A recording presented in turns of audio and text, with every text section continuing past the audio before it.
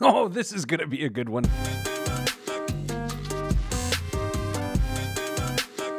You're listening to Pete the Planner.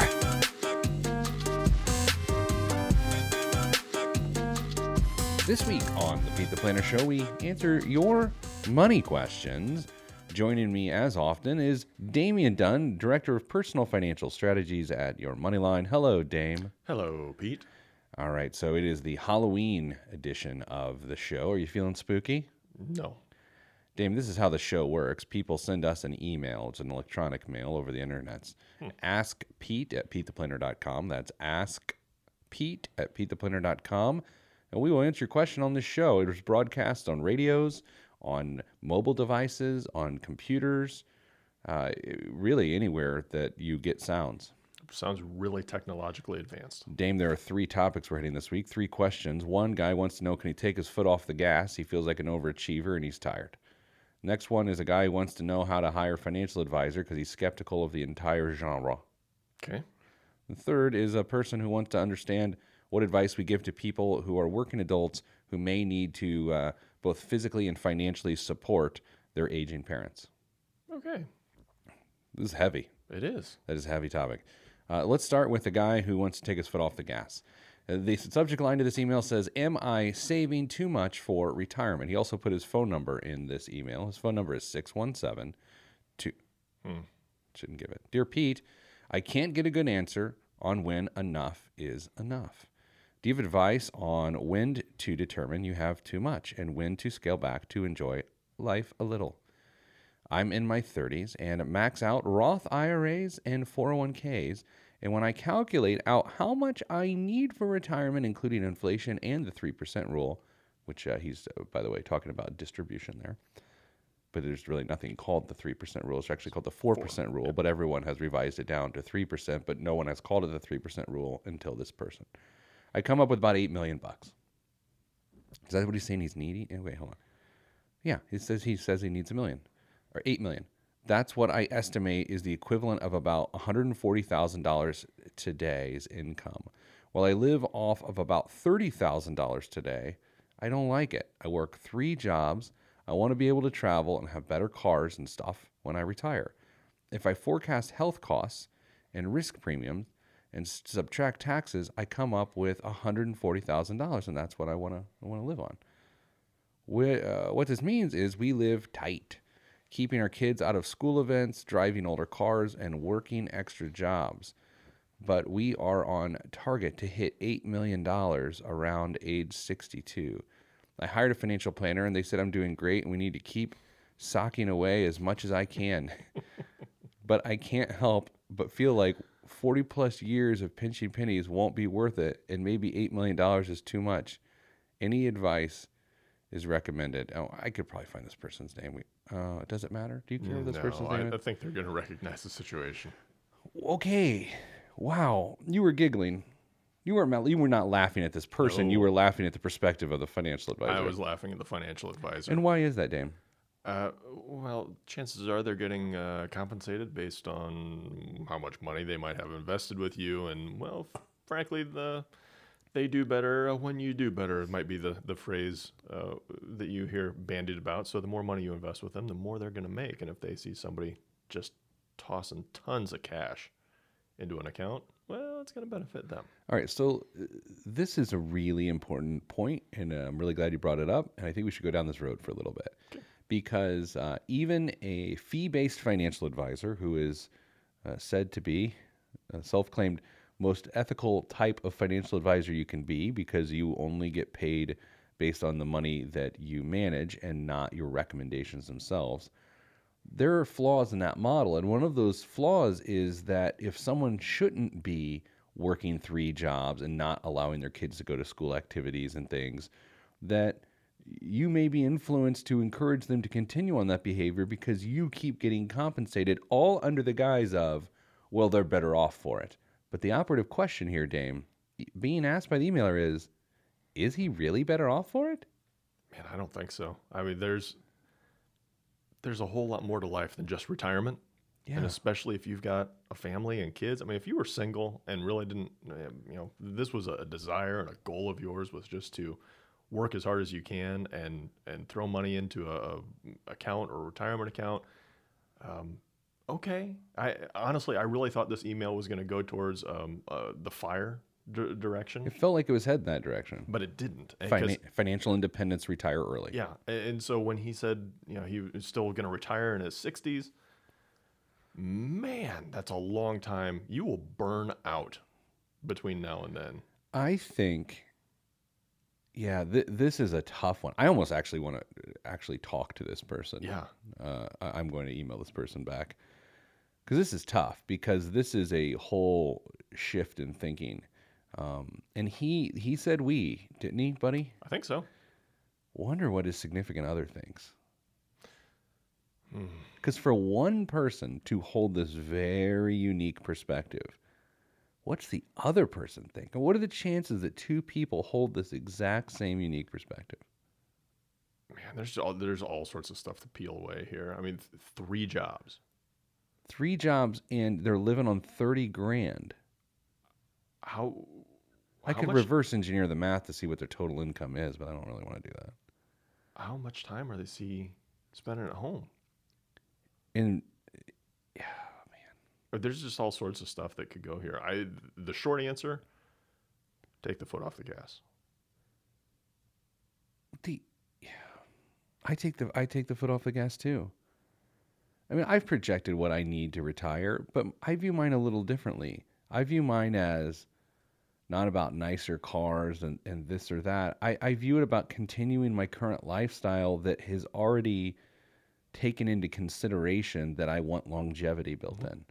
What this person has done is we have a motto around here, actually a tagline for our business: make tomorrow easier. And this person has taken it to an absolute extreme. Like, they are suffering. They're martyring their financial life to 30 years from now, exhale.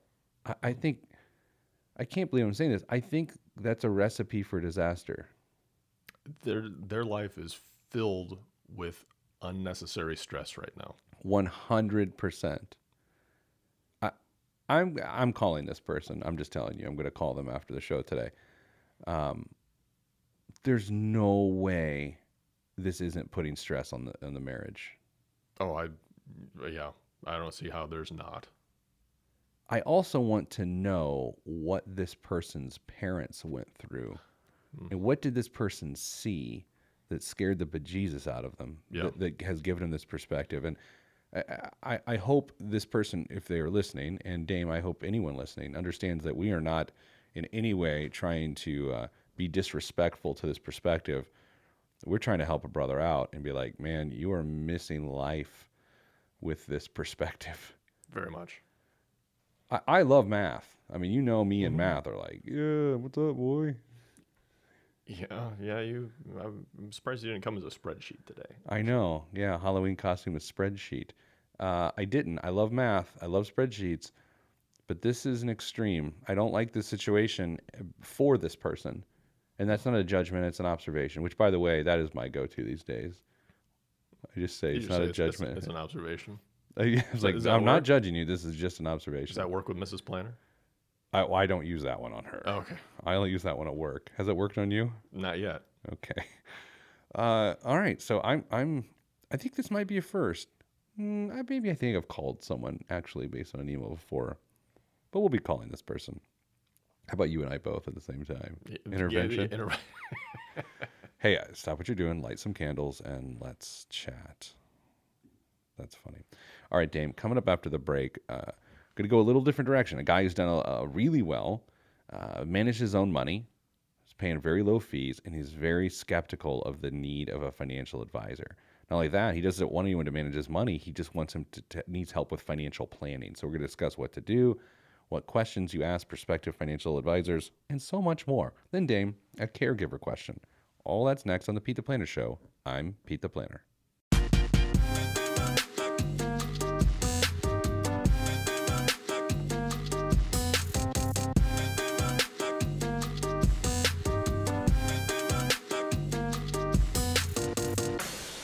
Back on the Pete the Planner Show. Dame, that was a heavy segment, that first one. There were all sorts of layers to that one. Financial, personal. I was life coach Pete the Planner right there. Felt like it. All right, Dane, we got another one here. If you want to email us, by the way, not you, because you can just Slack me. Ask Pete at PeteThePlanner.com. That's Ask Pete at PeteThePlanner.com. This one is from a person who says, in the very bottom, I'm going to read the side note first, which would make it the primary note. If you were to choose this email for one of your blogs or articles, I'm totally fine with that. Just please make up a fake name for me. I don't consent to my real name being used. Okay. All right. It feels a little bit like a threat. It just sounds like somebody who's being overly cautious about their What situation. if I just change one letter of the person's name? No, you know what? Here's what we'll do. We're going to call this person Mitt. Okay. Because there's only one other Mitt. And It's true. I figure there's no way. So this is not Mitt, but it's Mitt. Yeah, there is only one other Mitt. Pete, I read your material and love it. Wait, I read it. I don't know. It's one of those words that can go either way. It's contextual. First in the Indy Star, before they no longer ran your article and eliminated their entire business section and made their paper really thin, despite the fact that they're owned by USA Today, which you still write in, and it's still distributed to many of their papers. I feel like you ad-libbed some of that. A little bit. And now I'm an IBJ subscriber because you're right there. Wow. Big fan. I'm in my mid-30s, and we're doing well for ourselves. We're doing well. I love that. I do love that. I love when people say that. I really. How are we doing? We're doing pretty well. Like they bring it down. Let's do that. Okay, I'm going to ask you, and I want you to really express, just in tone, how well you're doing. How are things going? We're doing well. Can I do it? Yeah. All right, hold on. I got to get ready. Okay, ready? Hold on, I'm not ready. I'm laughing too hard. Okay, hold on. Go ahead. Pete, how you doing? Okay, I'll do it one more time. Okay, sorry. Go ahead. All right. Pete, how you doing? Oh, man. Yeah, we're doing well. Anyway, up to this point, I've managed all of my money myself. For example, I have numerous mutual funds set up on Vanguard. I'm extremely comfortable and relatively competent at doing this myself. However, I'm getting to the point, though as my funds continue to grow, I feel as though I should get a financial advisor. Up until this point, I've been very against that, as I felt I could do just as good of a job myself without needing to pay someone else, and I'm very protective of anyone seeing or touching my money. It's held in street name, but that's neither here nor there. Any advice on how to search for the right financial advisor? What kinds of questions do you ask? What to look out for or avoid? And where do you even begin searching for someone without blindly Googling somebody? Thanks in advance. Mitt. Where to begin here? I would just like to say there are a lot of really competent, that's my mic arm, DIY investors who do a great job for themselves. Absolutely. It is possible. You just have to recognize what you're capable of and your inclinations if things start to go sideways. A lot of the people that I hear say, we're doing well, and they're in their early 30s, they've never really known a time when things aren't well. That's true. Yeah, the market, as far as this person's age would suggest, they started their career in a bad market, but then immediately turned to one of the longest bull markets of all time. Yeah. So they were buying when things were cheap. Things were very, very affordable. And if they lost, it was, it wasn't a ton because they didn't have a lot of money. They weren't putting a lot of money in there to start with. Then things took off. Things have been doing great. How are you going to react the next time the market drops 20, 30%? Well, not only that, and by the way, it's not that he should proactively make moves, not necessarily to change that. It's that once it's happened, and you appropriately and many times did nothing, you held on. Mm-hmm. What do you do when it gets so bad that you're just so unfamiliar with the feeling that even though you've done the right thing, you can instantly ruin all of that with some sort of harebrained strategy to get your money back. Yeah, and I will tell you, and I'm sure you will agree with this, that is one of the biggest values a financial advisor offers their clients, is to keep them from shooting themselves in the foot by making what feels like the emotionally correct decision, but is possibly the absolute worst thing you could do for yourself and your future financially. Totally. The other side of that too, of what you're going to do when the first bear market comes, is this person knows his financial life very well, which is great. I love an in-tune investor. Love it. But he's never seen another financial life. And you might think, oh, well, what's it really matter? He only needs to understand his.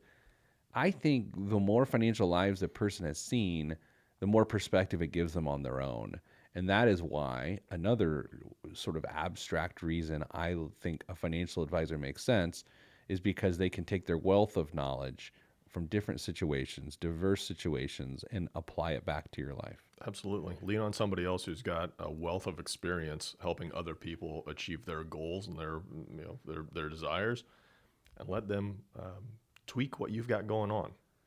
This is where I always come back to the if I could restructure what it is to pay someone in the financial industry to look at my investments, I would do it on an hourly basis. Mm-hmm.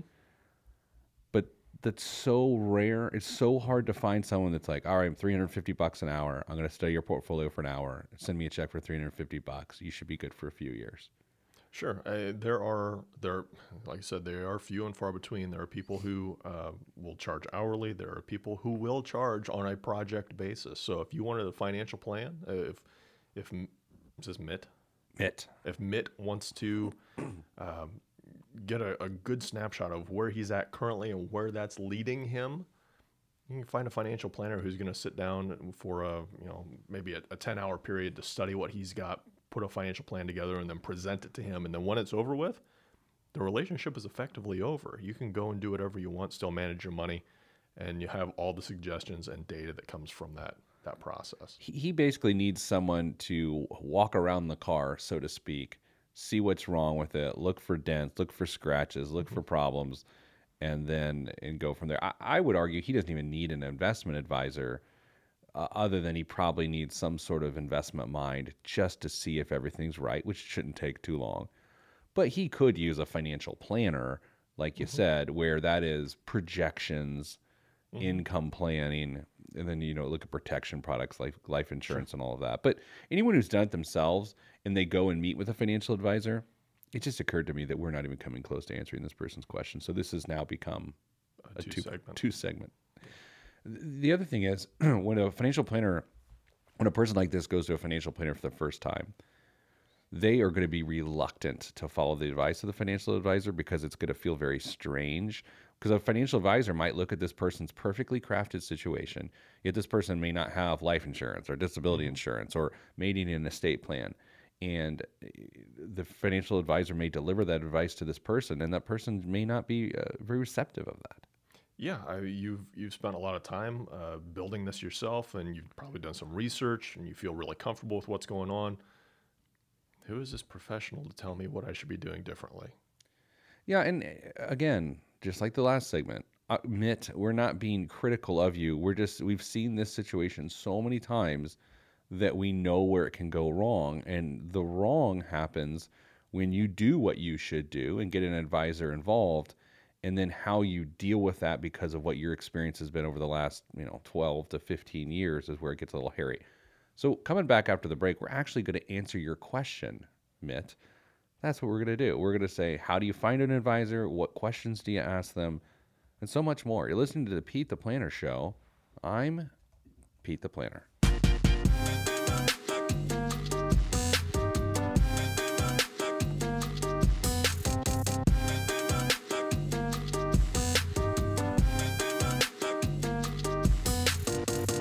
Back on the Pete the Planner Show, two-part segment here, Dame. Sometimes we do it. The questions are so intense and our answers are so comprehensive. We need two segments. The question basically was about from a guy named Mittens, that he had managed his own portfolio for the last 12 to 15 years as a mid-30-something, and he doesn't see necessarily the value of having a professional advisor involved in a situation, but he's feeling some sort of cosmic pressure and inclination to bring an advisor into the mix. And he wants to know, what questions do you ask? How do you find someone? So, Dame, we get this question a lot at Your Money Line, and we answer it. And one of the documents we provide people involves the following questions you can ask a financial advisor, the other things you look for. So take it away, Dame. All right. So first of all, we encourage you to interview 2 or 3 financial advisors before you settle on just one. So it'll be a bit of a process, but you're going to be better off for it. So if you've got a common list of questions that you want to ask, write them down and then just take notes as you're getting answers. Now, it's very important to point out some financial advisors don't actually like this. Sure. And so I am a full disclosure sort of person. So I would prefer that when you do this, you let them know that you're interviewing financial advisors to be your person. And if they don't want to participate in that process, then that's fine. That's on them. And maybe that tells you something about wanting to work with them or not. Yeah. So, and tell them this before you meet.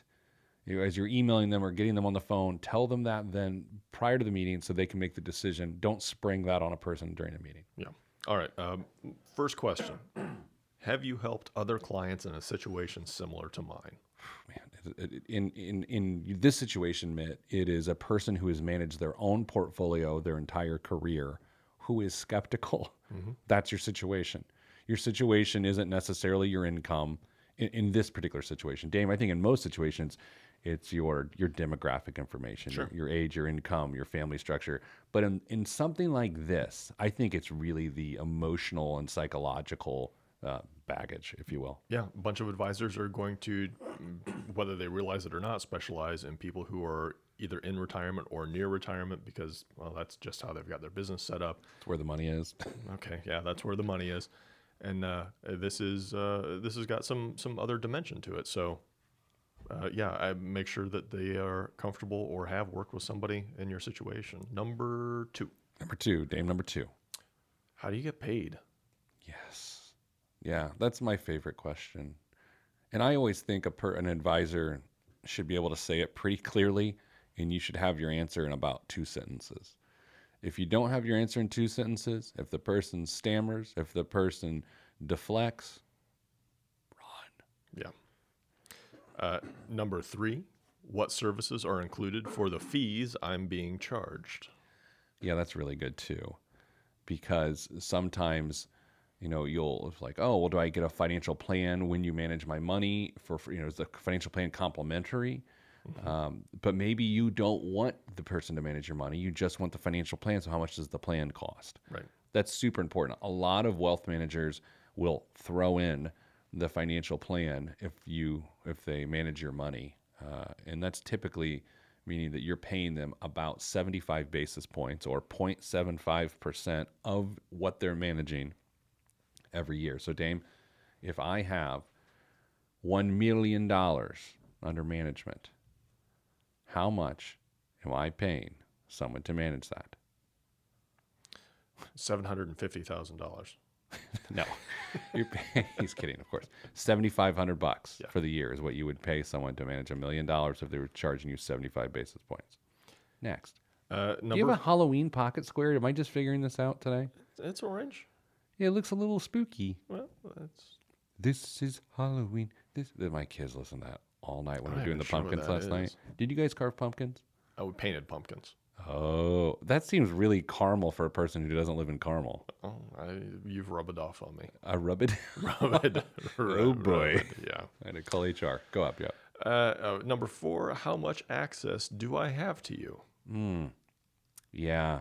This is also good for the financial advisor that you ask this question because they may see how high maintenance you might be and whether they're comfortable with that. Yeah. You might as well get it out there. Some people are comfortable seeing their financial advisor once a year. Some people are going to want to see I'm sure you remember this as a form of financial advisor. They want to see you every month and talk to you in between those visits too. All right. So here's the thing. Can we have real talk? That's we need theme music again. Here's some real talk. As a former financial advisor who was, of course, removed from the industry because of a Ponzi scheme, it's not true. As a former financial advisor, there's this thing where you want to tell clients, I will be in regular contact with you. And you do it. And then 3 years into the relationship, you realize there's nothing to talk about. And it's not even about small talk, or it's just like, hey, based on our strategy, everything's the same. What was that noise? Did a cat? It was my square. Your boy. It was incredible. It surprised you. Anyway, there's nothing to talk about. And so then it's much harder to regularly contact these people. Even if you're checking in on their life, it just gets weird. So there is no perfect frequency to talk to a client or / advisor. I think it evolves. Do you feel differently than that? Yeah, there are some clients that are just going to require more attention than others, both because it's the right thing to do. I've seen some advisors that set out actually 2 years worth of contacts ahead of time. And what it's going to consist of. So like this quarter, we're going to talk about the tax issues that you face. That's kind of smart. And the next quarter, we're going to talk about the investments. And then we're going to talk about benefit planning in the fourth quarter and all sorts of. So there are, depending on how the advisor wants to structure their business, it could come with a more high touch program. But there are a lot of advisors out there who do fantastic jobs that you'll hear from once or twice a year. How many questions do we have left here? Too many, so we're just going to hit some important ones. All right, we got 2 minutes left. You pick your faves. What does fiduciary mean to you, and are you one? Yeah, so go ahead. So fiduciary, fancy word for an advisor that is bound to look out for your best interest first and foremost. Doesn't matter how they get paid. Doesn't matter. You are important. You are the most important thing. Okay, so can we have a slightly uncomfortable conversation again? Sure. What are you going to say? No? No. Yeah, I'm out. I have to say, I, of course, appreciate the fiduciary standard.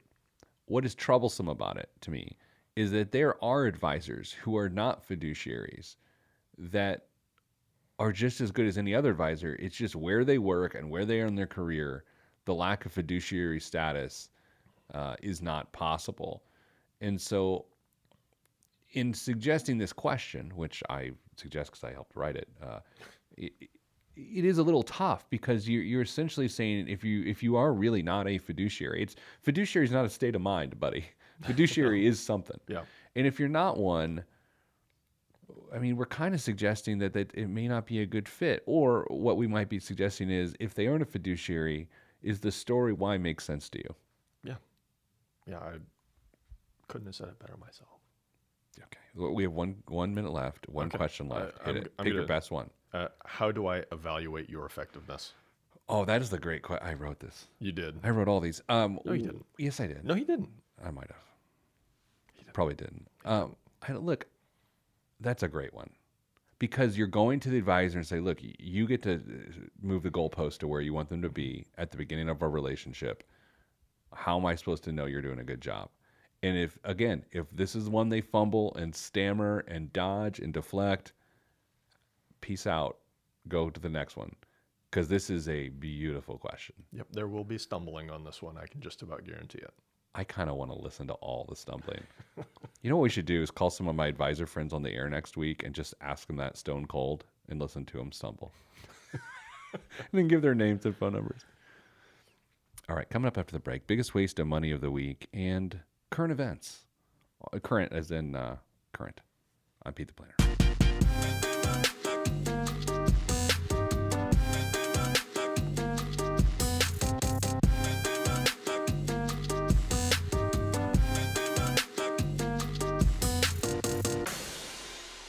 This week's biggest waste of money of the week right here on the Pete the Planner Show is every week, Dame, we have what's called the BWOM, B-W-O-M, biggest waste of money of the week. It is one product or service or thing you can buy.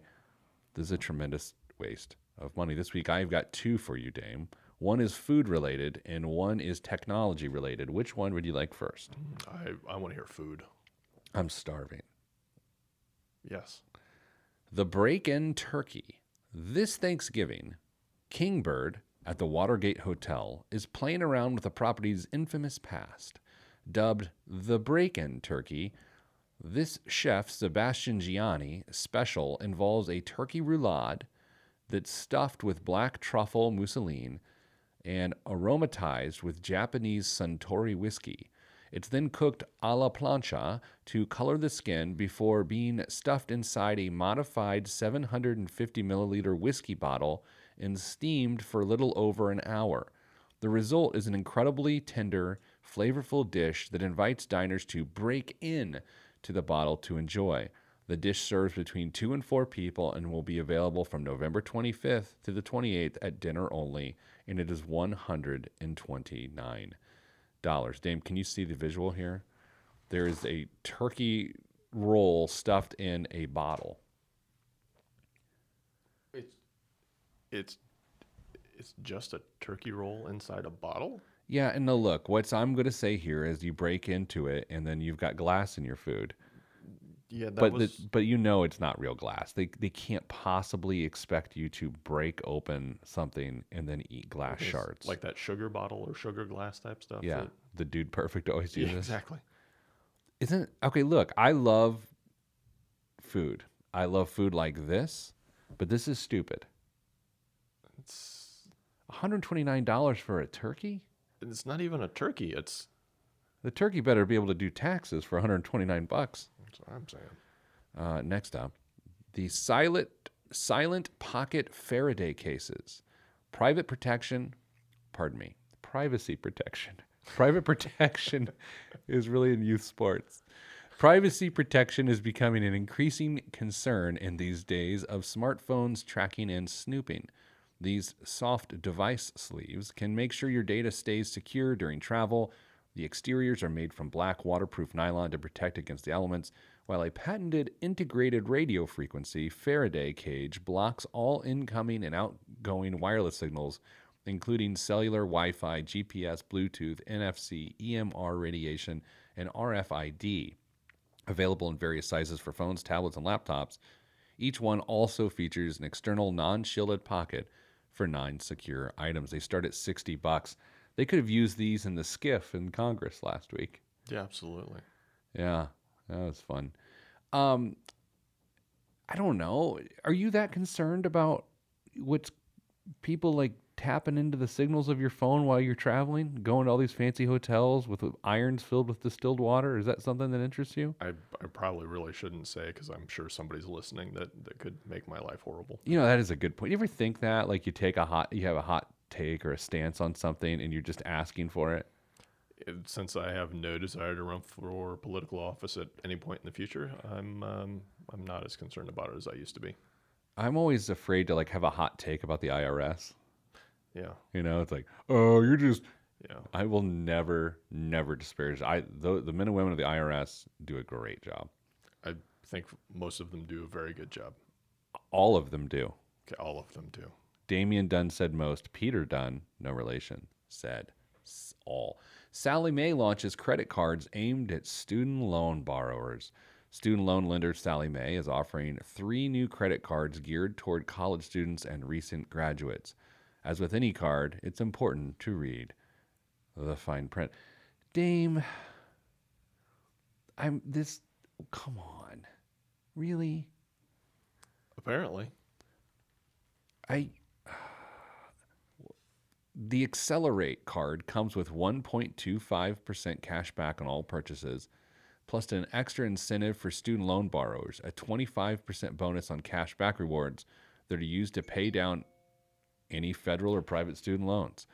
With Ignite, another one of their cards, cardholders earn 1% back on purchases and a 25% bonus on cash back rewards after making 6 consecutive on-time payments. The spokesperson for Sallie Mae, Rick Castellano, says the goal is not to increase debt, but to establish credit and do so responsibly. Dame, having a student loan establishes credit. Yep, we confirmed that. I believe it was last week. What in the world? This makes no sense. I'd like to say I have no idea what they're thinking here, but I think I know what they're thinking here. Of course you know what they're thinking. They're just going to continue to loan money to the same group of people who are trying to get out of debt and then form a long-term relationship that extends beyond the initial borrowing process. Yeah, this just makes me feel icky. You know, I think as you go to the marketing meeting in your mind that was this product, this pitch meeting, it reminds me a lot of store credit cards, where stores were like, okay, look, our sales are okay, but wouldn't it be better if we could sell things to people who can't buy us right now? And so let's lend them the money to buy our things and then pay them back. To me, it's the same concept. Sure. And by the way, I'm not necessarily saying that is an evil concept, but this really seems rooted in some pretty gross stuff.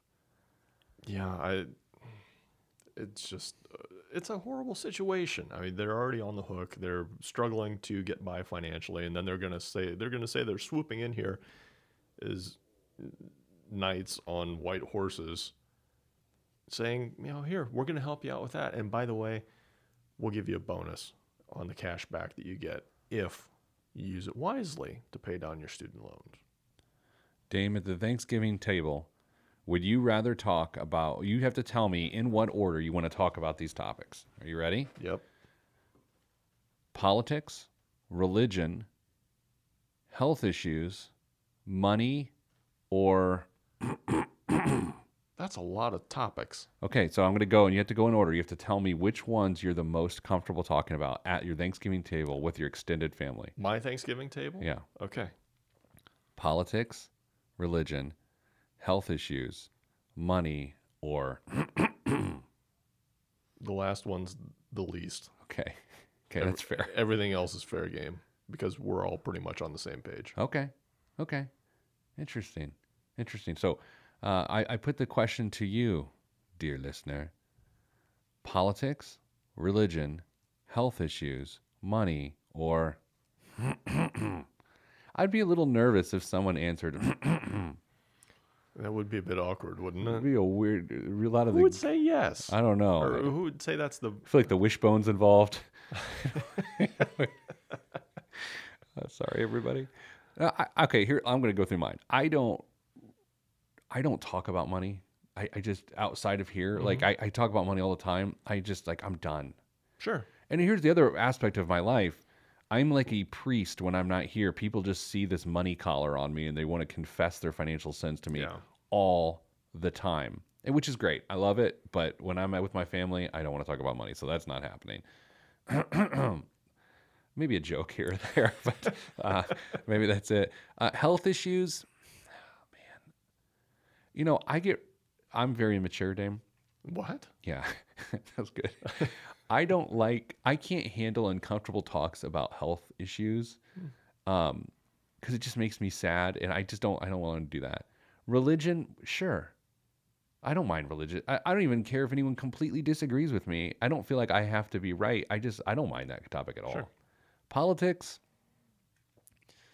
I think most of my family agrees, but just like, what's the point? Why talk about that on Thanksgiving, on the day where you just want to be thankful? Well, sure. Plus, I figure if there's a big enough fight, they'll leave my house anyway, so it'll get me some peace and quiet earlier. Peace and quiet. You Nice. see, it was like a food joke. I did a food joke out of it. Because like peas, and then there's peace and quiet, and I said peas and quiet. That's all we have time for on this week's show. Send you good vibes, because good vibes are all that's in the budget. I'm Pete the Planner. If you want to be on this show, you can't, but your email can. Ask Pete at PeteThePlanner.com. Good day.